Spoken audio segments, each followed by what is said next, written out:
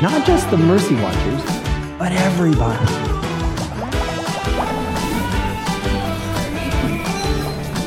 Hi, everybody. I'm Dr. Richard Ludwig from the University of St. Thomas in Houston, Texas. And today I'm in beautiful Napa, California for the Napa Institute annual conference. And I have a special privilege because Elisabeth Sullivan has stopped by to talk with us about the Institute for Catholic Liberal Education. Hi, Elizabeth. Hello, Dr. Ludwig. Welcome. Wonderful. Thank you for having me. Excellent. So why don't you tell us, right, about the organization and what it does? So the Institute for Catholic Liberal Education, the mission is basically to reclaim the Church's tradition of education in the liberal arts and sciences. To restore the unity of faith and reason from a child's earliest years. So what we see is that the solution to the decline in Catholic education has been hiding in plain sight all along. It really is returning to the Church's tradition. We've been just cut off from that tradition and haven't realized it. So talk to us about why you think that's an important element for the Church to reclaim the great tradition. I think there's a growing realization that the secular model of education has subtly undermined the faith of our children. Why is that? It's because it squeezes mystery and wonder out of learning. And so it subtly undermines the mysteries at the heart of faith, like the real presence of the Eucharist, for example, the possibility of miracle or the power of prayer. Because the dominant system we have now is pragmatic and utilitarian. It's overly obsessed with measurement. And there are things that you can measure and there are things that you can't measure. Right. Well, you know, that brings to mind the notion of wonder, right? Wonderment, and how that is such a great force for creation, right? Creativeness and the ability to really connect the disconnected in some ways. Whereas what you're suggesting here is that there is sort of this sense that there's always something that can be measured and put together and all that. And some people frame that as science versus non-science. And I think that is simply nonsense because science, again, you know, is a revelation from God and we understand.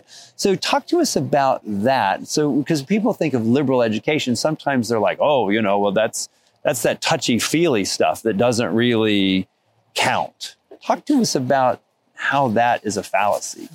Well, first, I want to address your point about wonder. You know, one of the things our work is mainly about forming educators because we think they need to be fed spiritually and intellectually to continue growing in this noble profession. And what we tell them is that St. Thomas Aquinas said that wonder is the first step that leads up the ladder to the beatific vision. So that desire to know is ultimately a desire for God.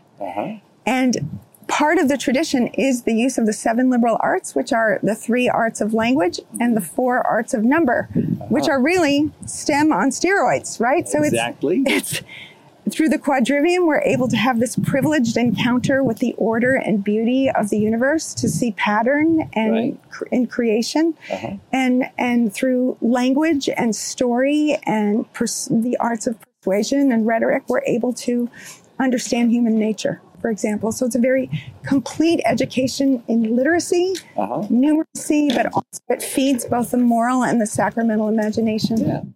So now the work that you do with educators, at what level are these educators? It's at, you know, K-12, higher education, all of the above? What is it? It's K-12 primarily. We often think of the liberal arts at the college level, but this needs to begin with the youngest hearts and minds because the world is a different place through the eyes of faith.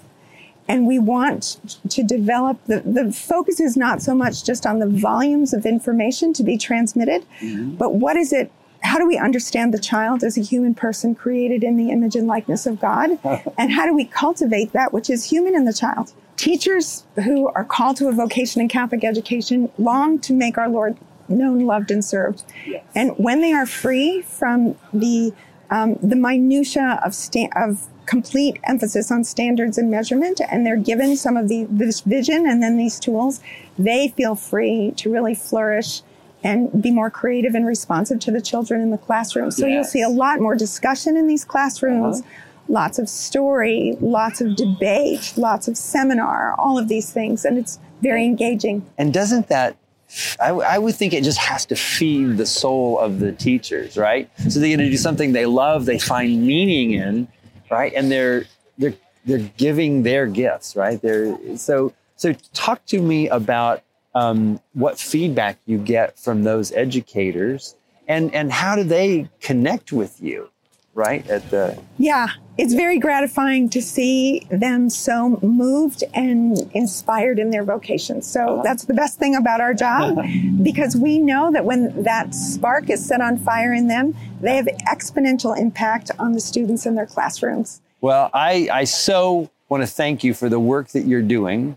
As someone who has 4 grandkids coming up, we're really interested in how they are formed. And I think the work that you're doing and those that work with you are just tremendous. So thank you, Elisabeth, for coming by and sharing that with us. Thanks for the time, and thanks for the good work producing wonderful grads at USD. Thank you so much.